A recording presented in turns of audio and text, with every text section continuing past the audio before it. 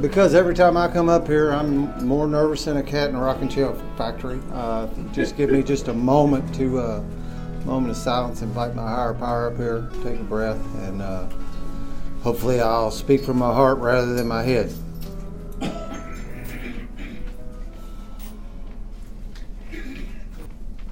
Thank you. Well, hello everyone. My name is Dan Reeves. I'm an alcoholic.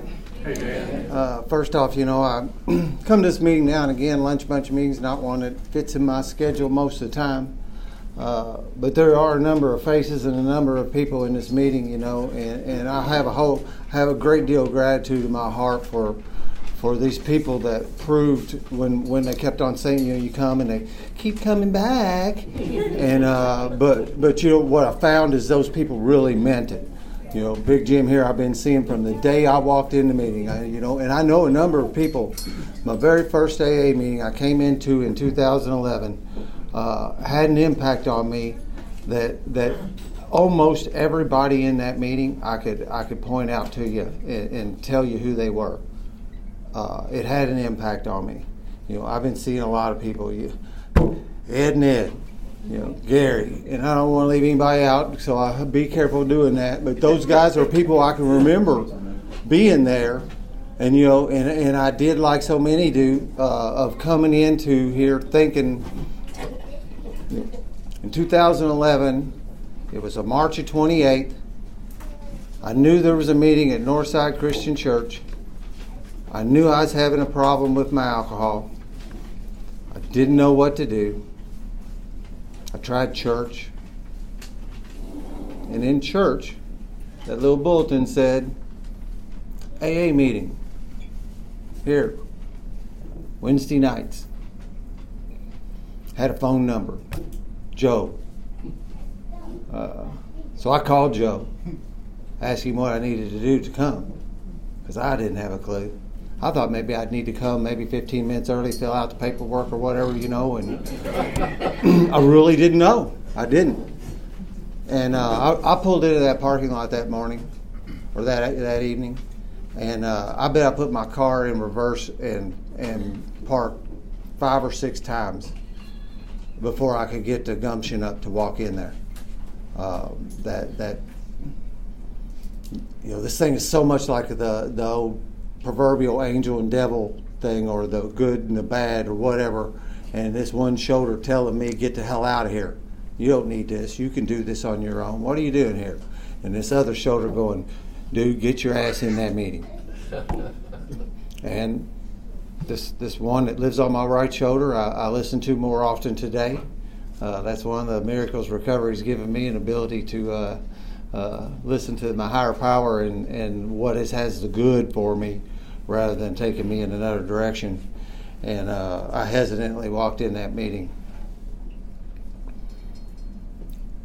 I'm from New Albany. I was born and bred in New Albany. One of my biggest fears was that I would see somebody in there I knew.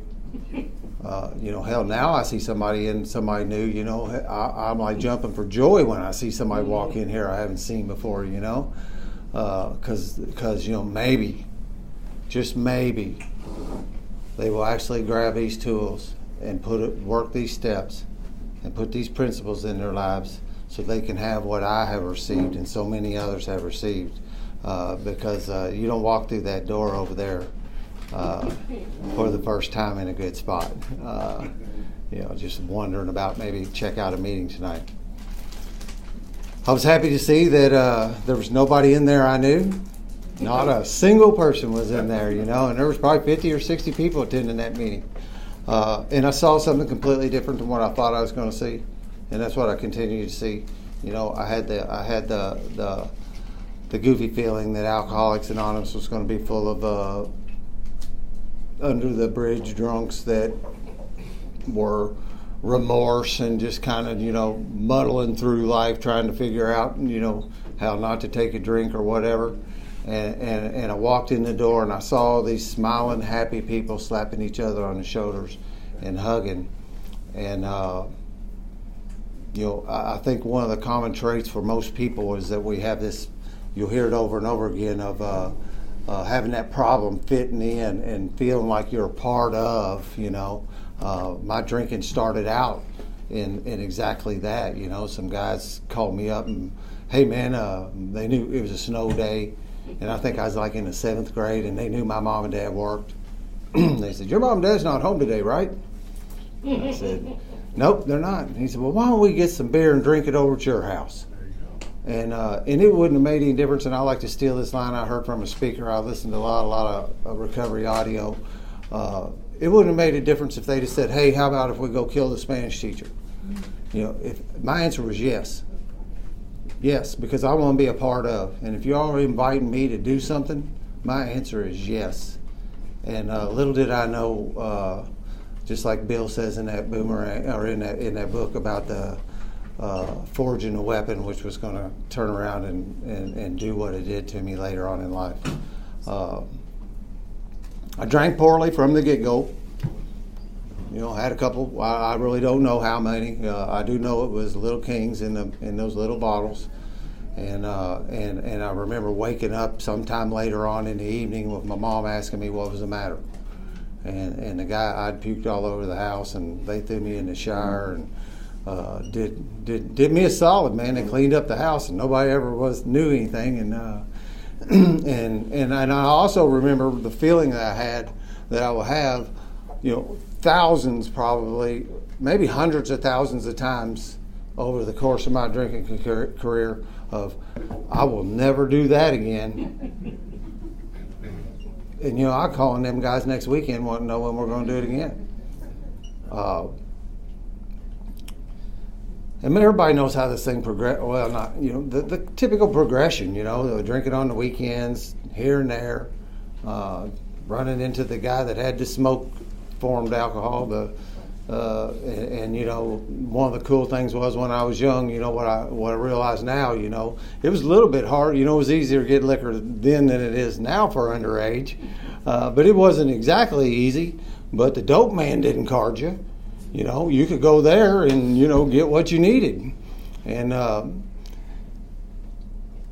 you know, for a long time, it felt like he was managing it and having a good time, you know, and it was, you know, a lot of my drinking was good. It was fun, you know. A lot of the best times I can think back in my history, a lot of the best times I've ever had have been while I was partaking in various chemical substances. But like I say, you know, it worked really good until it didn't anymore.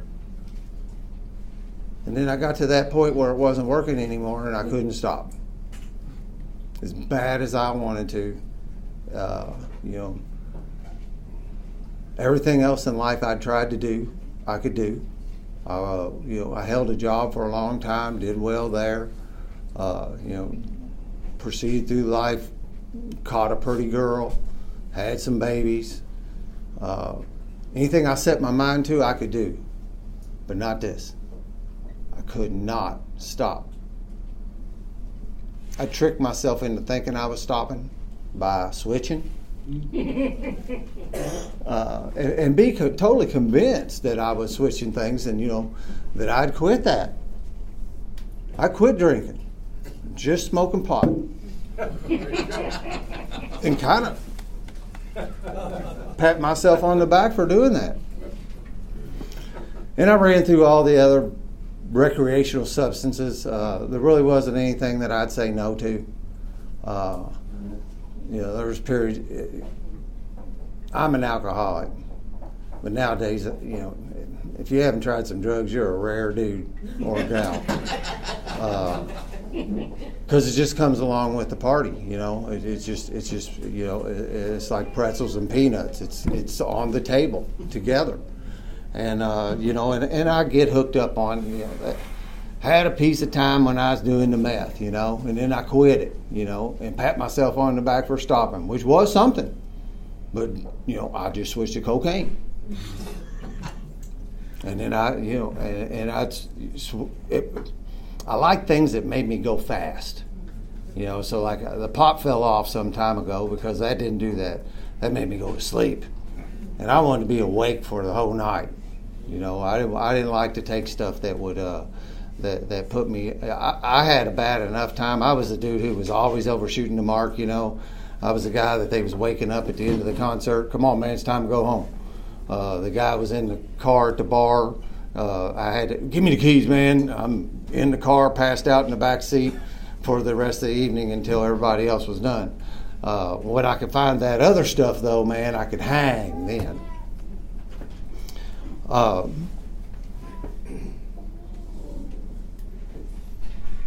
It's a bit of a dichotomy, though, to think about, that fun time back then, and then also, in the same breath, talk about what it ended up doing to me in the end. Mm-hmm. And I think that's that dude on my left shoulder at some level. He's still trying to talk me into thinking that was fun, and it could be fun again.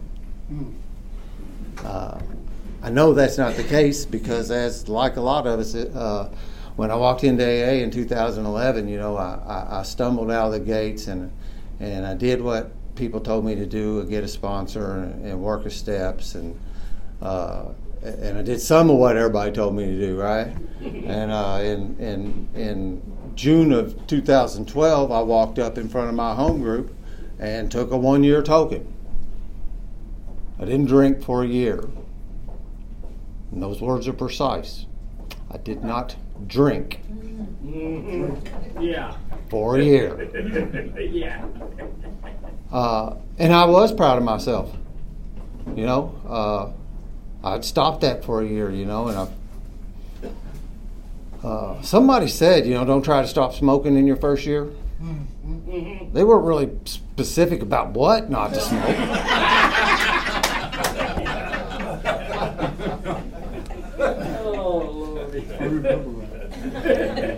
But, if you listen in here and you really listen, you get the keys to the kingdom, in my opinion. But it's hard to hear that, and that thing on the left shoulder keeps on wanting to reinterpret what you're telling me. That ain't really what they meant. Practice these principles in all my affairs. Continue to incorporate the principles of this program into your daily life. Well, and I did like others did, and in 2012, and I graduated with my 1-year chip, I thought I was okay, and I went back to doing life, and from going to lots of meetings, I went to less, and then you know what that means. You start going to less, and then you start going to less, and then you're not going to any, and put the tools down. And, some of us are, when you hear people stand up here and talk, it's a broken record player, right? I mean, hell, this ain't the first time you heard that. It's what we do. Mm-hmm. These one-chip wonders, these people who come in here and get it and never drink again, that's a rare breed. I have a friend like that, and he likes to call himself a rare breed. I say he's a rare breeder.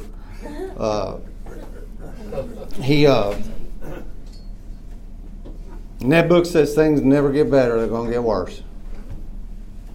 And I couldn't drink at that point. It started getting to be, it's that head full of AA and belly full of beer syndrome. And when I would drink, first off, I had a certain number of people convinced I'd quit, So now I got to do the sneaking around because I can't let you see me, And then that throws you into that isolated drinking, which most of us, end up at some point or another. And you're hiding. And doing just like the opposite of what I do today, this staying in a cave, and never letting anybody see you, and you can't be yourself, man. You got so many goddamn masks, you can't figure out which one to wear every day. And that's what I mean about getting worse. Life got worse until I come home one night, and my parents used to watch my kids. I was blessed. They would watch my kids in the weekdays, and I'd come pick them up after work. And my mama had a neck surgery, and there's some background there that I won't get into deeply, but she had continued to always seemed to be getting surgeries. And I believe today it was to continue an addiction that I didn't see either. She's a professional lady, and matter of fact, kind of highfalutin in the medical community. And I walked into her. I was in the house one day, man, and I'd usually get about 6 beers between work and home. But I had to get good enough to walk in there, and I walked in the house, and it was just one of those days where you just got that, different levels, that restless, irritable, and discontent, and I was pacing the house, just not feeling good, because when I drank, I would get a headache, and instantly. And then when I would, and I would think, the next one was going to fix that. And, sooner or later, I'd get enough in me that the headache would go away. That didn't work. But my mom had a little bottle of pills sitting next to her, and I took a look at them, and it said, and it's kind of funny because I know so much. Now I feel like an amateur chemist. About like be able how many milligrams and I know I know what the content of that pill is today. Looking at it over on the table. Oh, but I didn't know what it was then. And these things said for pain. And I had pain. Not in the way that shit was going to fix. But I did. I was hurting. And I grabbed a little bit of them. I shook 2 out of one bottle and 2 out of another bottle. And I, for some dumb reason, I looked at them and I thought, well, I'll take the 2 little ones. Well, that was a wrong decision. But it set me off on a course because in about 15 minutes, the world turned right again. Just like it did back when I started drinking when I was a kid, and not knowing what I was doing and feeling out of place and not be able to talk to the girls and what alcohol did for me back then. I felt that same feeling again, man. And I remember thinking, if I had a lifetime supply of this, I will be fine. And it set me off on a course, and I started visiting Mom more often.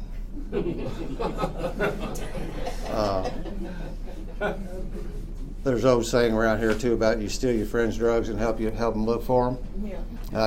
I did that with my mom. It's a little funny, but it's also damn sad. Because she would call me up wanting to know wondering where her pain medication was, and I'd come over and I'd sit and we would formulate and talk about maybe who might be stealing her pain medications. And and as an alcoholic and an addict, I was fingering people because I wasn't going to be, maybe it was so and so, and throwing these people under the bus is perfectly innocent.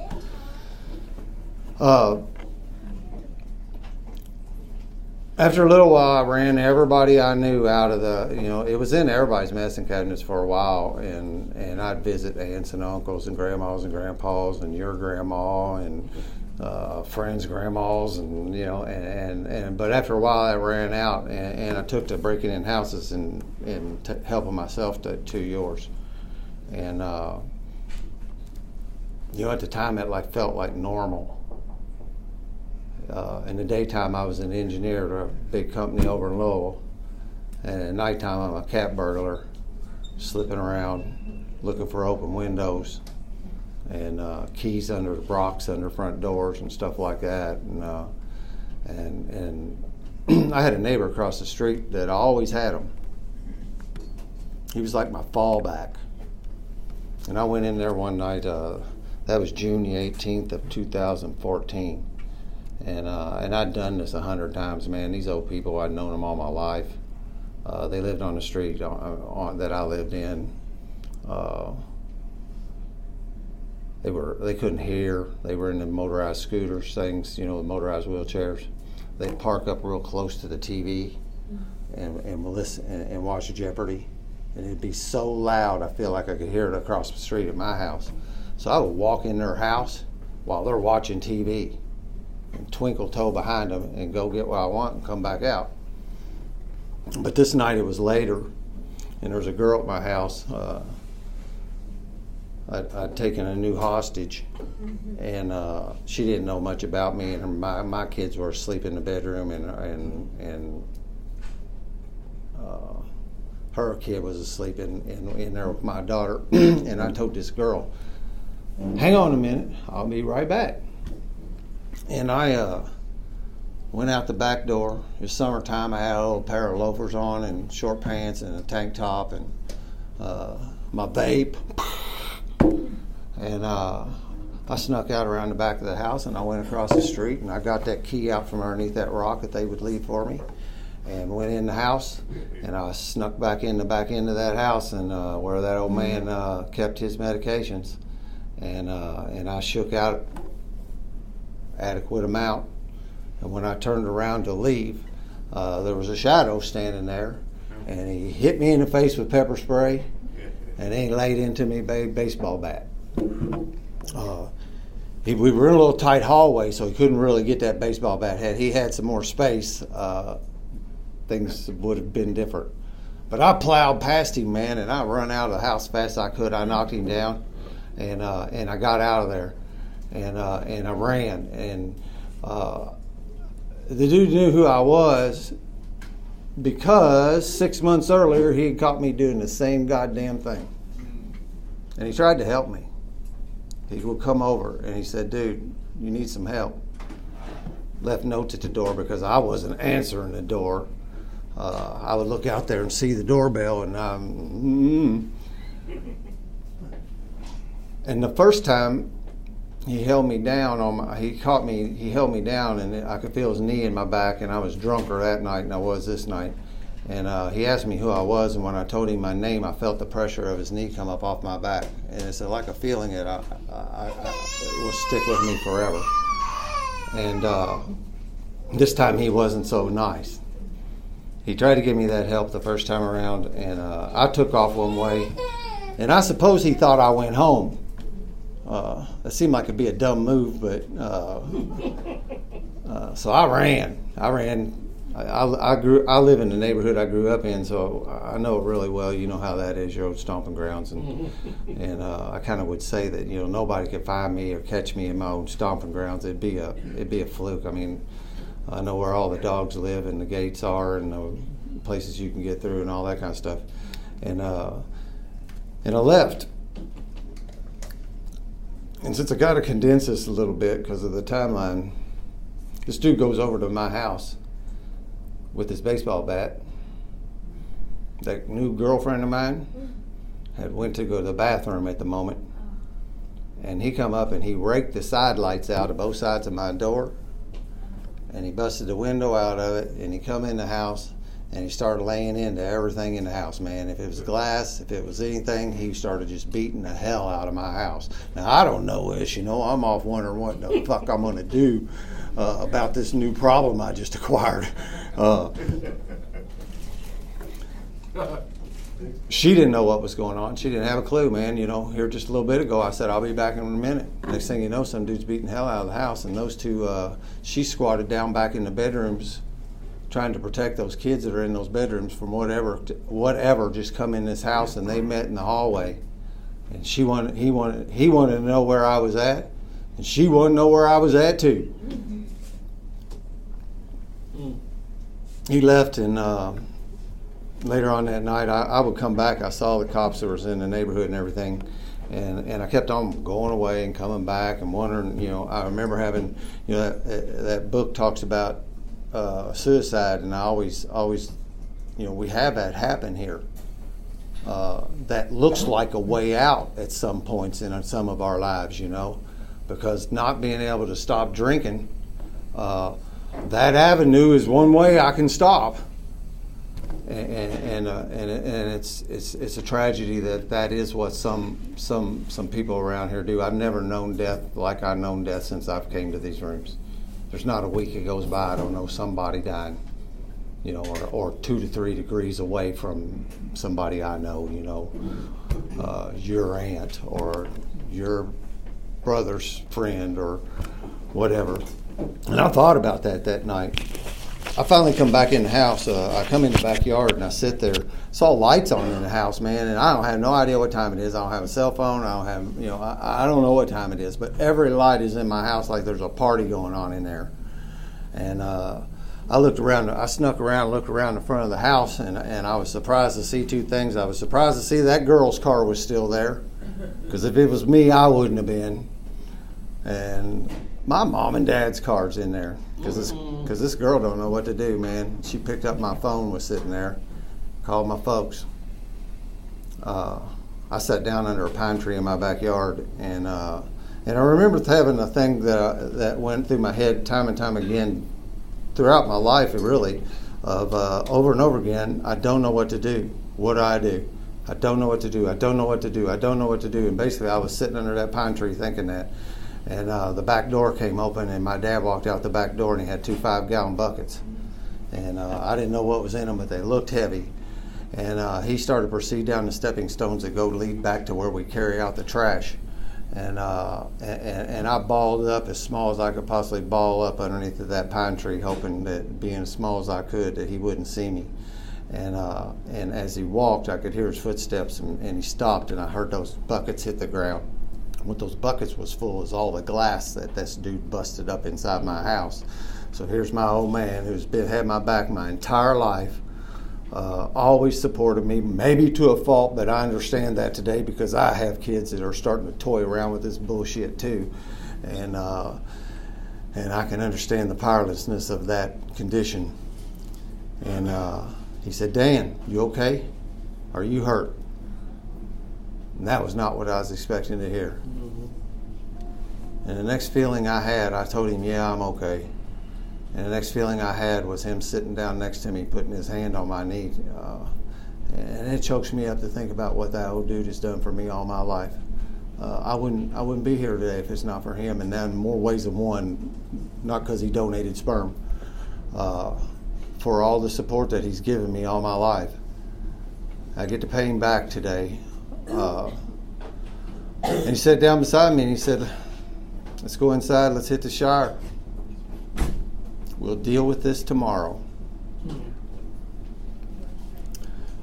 It was a whole chain of events, man. I walked back in that house, looked at the red eyes of my mother and that girl, and knowing them, you know how we do, man. We've effed up again. Effed up one more time. I went to bed that night somehow.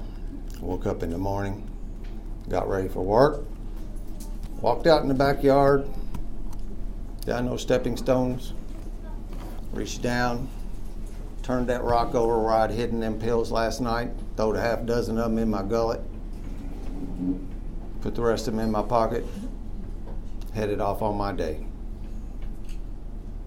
There's also a line in that big book that says we can't remember the humiliation and the suffering of a weeks or months ago.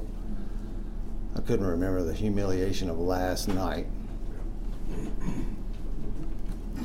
I think of this disease as like a parasite, and it really did. It gets there's some of these real in nature, and maybe y'all have heard of this before, but there's some of them in nature, and they hijacked an organism's operating system and will make them act contrary to what they really would. That's how toxoplasmosis happens. A mouse comes from mice, and when they got it makes them lose their fear of felines, and they get eaten. Well, the fact is this particular organism needs to go through the digestive tract of a cat in order to complete its life cycle, and it hijacks that mouse's operating system, and they've proven that. And that's a real good way of looking at this thing, man, because it hijacked my operating system, man. And although I think I'm controlling my life, I'm not. There's a joystick sticking out of my rear end, a joystick cord sticking out of my rear end, and the disease has got control of it, and it is driving me. I think I am, but I'm not. I went through all the court crap, man. That was June of 14. Worn out for my arrest, go turn myself in, do all this stuff. Went through 6 months of pretending to be sober, showing up at these meetings, I stood in front of a judge in New Albany, Judge Cody, and he told me I was going to prison for, I can almost say it verbatim, I think. He said, the crime you have committed is punishable by the state of Indiana for a period of 6 to 20 years in the Indiana Department of Corrections. And that scared the shit out of me. But I still couldn't quit. I'm going down to court doing those pretrial things, man, and then going getting drunk right afterwards because of the guilt, remorse, and that was attached to it. And a miracle happened. I was coming to AA. I knew this was a solution, but the damn parasite wouldn't let me go all in. I was coming in here telling you guys I was okay. I wouldn't let anybody know. I had a select few that knew what was going on. Whatever happens in here, we say go to lots of meetings, right? Go to lots of meetings, because there's one of them where your bell's going to get rung. It may not be this one. It may not be the one to bring my bell. But I walked into a group in Louisville called the Spiritual Underground, and it's a men's group. And I had a friend tell me I should come to this meeting, and there's another little concept I got from Bob Earl, an old speaker, that when you bring me something that works for you, if you bring me something that works for you, I instantly reject it. We preach in here your own conception of God, right? And then when the Jehovah's Witnesses knock on my door, I cuss them. I don't let them have their own conception. They're just trying to bring me something that's working for them. They're not assaulting me, And my buddy was saying, come to this Tuesday night meeting, and I couldn't do it because it wasn't my idea, right? That's another thing around here, man. It's got to be your idea to work these steps. No matter how many times I tell you over and over again, tomorrow you wake up and think, I think I'll work them steps, and you'll do it. And when you've been sitting here with 60 people telling you day in, day out to work the steps, and I ain't gonna do it until it's my idea. And I had the idea that hell, I'll go to this meeting with Scott. And I went in that meeting, and I heard people talking in voices that I had not heard before. And I don't really understand what that dynamic is. We all seem to need the gift wrapped up in a different color bow. Your color's blue and yours is yellow, and until somebody puts the yellow one in front of you, and I walked in there, man, they had my color bow. I ended up hooking up with a sponsor. My sobriety date is January the 1st, 2015, and that wasn't no New Year's Eve kind of thing either. That was just a pure fucking accident. My sponsor, his name is Christopher C. His sobriety is May 11th of 1984. And one night in a series, after another one of these miracles happened in my life, he walked up to me and told me he'd sponsor me. Because, I couldn't ask for a sponsor. I couldn't do it. I couldn't walk up to one of you men and say, hey man, will you help me? I couldn't do it. God fixed that for me. He tapped one on the shoulder and said, go help that guy. And man, what happened after that, and this whole identifying thing is goofy, but what happened after that was I had that wonderful gift of desperation. I didn't know what to do with that gift. This man showed me what to do with that gift. And somehow or another, I started doing every single thing he told me to do. It didn't make any difference. If he told me to pick a booger and wipe it on page 263 of the big book, when he saw me again, there would be a booger there. And although a lot of it sounded like crap, and in the back of my mind, this guy on my left shoulder is going, this dude is nuts. Why's he got you doing this? What help is this? What good's that's going to do? He guided me through these steps, and I had what this thing promises. And we read it, and that blue book is, ultimately my Bible today. It's my way of doing life. And it says you'll have this vital spiritual experience. Sometimes it comes quickly and sometimes it comes slowly. And it comes slowly, but he worked me through those steps in about 4 months. I ended up on home incarceration. I didn't have to do a day in jail. I was supposed to do home incarceration at my parents' house because they weren't going to let me stay at my house because I've been breaking into that house. And all my neighbors wanted me to go to jail. Imagine that. The Floyd County court system made a mistake, and they accidentally put my home address on the home incarceration paperwork. Ooh. The day I was moving in my mom's house, she had told me she had quit them pills, and the day I went over to clean up my bedroom, she had her chin on her chest and a jar of them pills right next to her, and I knew I wouldn't be able to stay sober in that house. And I didn't have any idea what to do. Don't know what to do, don't know what to do, don't know what to do. My sponsor kept on giving me this answer. Pray. I remember thinking, you got to give me something better than that. There's got to be a better solution. But I did what he told me. And Floyd County screwed up and put the wrong address on the paperwork. I had people in this program, and it's just not a knock, this is my experience, tell me I need to go down to Floyd County and tell them they had made a mistake. It's a program of rigorous honesty. My sponsor said that would be undoing God's work. Did served out that time. It was easy. 9 months of home incarceration. I was sentenced to a year. That 9 months took. Don't put anything in front of your recovery, right? Put your recovery first.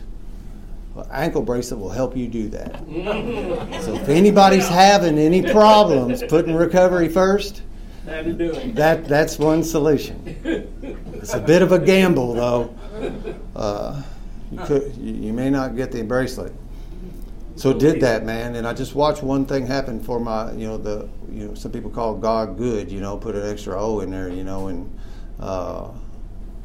and as I practiced these principles and followed your guys' suggestions and showed up in these meetings, my life started getting some good in it, and things started happening for my good. And I'll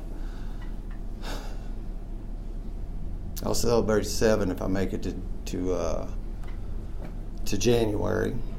I met Eric. Thank you for asking me to speak here today. I met him early in recovery. He's another one of them faces. I always do this. I'm a woodworker, so I make these for my friends.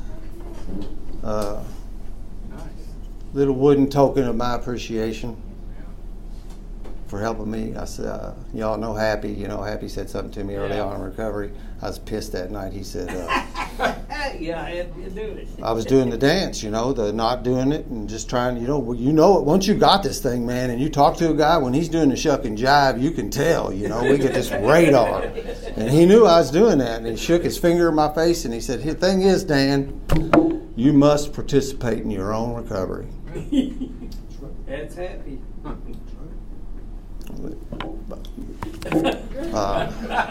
He's right, and today I use that almost every time because I thank Eric and I thank you all for allowing me to participate in my recovery in this manner here tonight, and making these little wooden tokens for my friends and people is another way I get to participate in my recovery. God saw fit that I started a podcast where I do what we do right here, and I invite people to come and they tell their stories on the podcast because I only get this amount of time. I only get this 30 minutes up here, and you can't tell your story in 30 minutes. You can tell some version of it. And, hell, I never know what version's going to come out. They're all the same. It's the same story. It just matters what pieces of it's going to come out. Well, we get to sit down at that podcast and tell your story. It takes about 2 hours for most people. And I get emails from all over the country and all over the world from people sending me stuff about, I had listened to your podcast and it helped them. And that is what, if there's one thing in this program that I think falls above every other principle that we have, it is help other people. Mm-hmm. Whatever that is, help them. And I found some kind of gift I didn't know what I had, that I have an ability to help people get sober.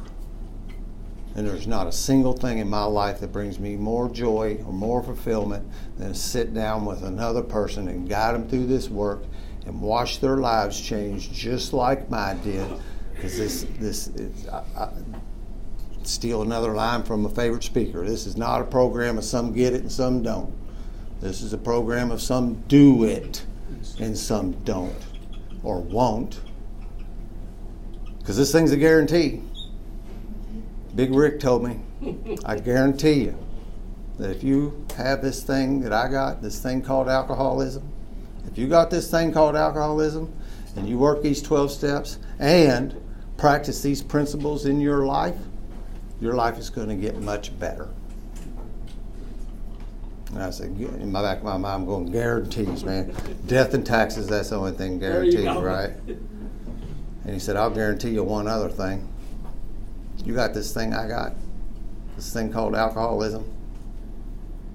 If you got this thing and you don't practice these, you don't work these steps, and you don't practice these principles, your life's going to get a whole lot fucking worse. And I heard that. I see a couple squints maybe because I use the F word here and there, and I won't apologize for it. If that's not allowed, you invite the wrong speaker. Because I don't overuse it. But that piece of emphasis that Rick told me that night had an impact on me. And he owns a crystal ball. I own one today. Because I can tell you the same thing. And he was right. My life got a whole lot worse. Then I did this work, and it got a whole lot better. So much so I can't believe it. So I'll close with that. Thank you all for listening to me. Thank you, Eric. I'll bring this back over here. You coming up here doing a little birthday thing? Yep. I'll leave it right here. Right here. Thank you all. Good to see you, man.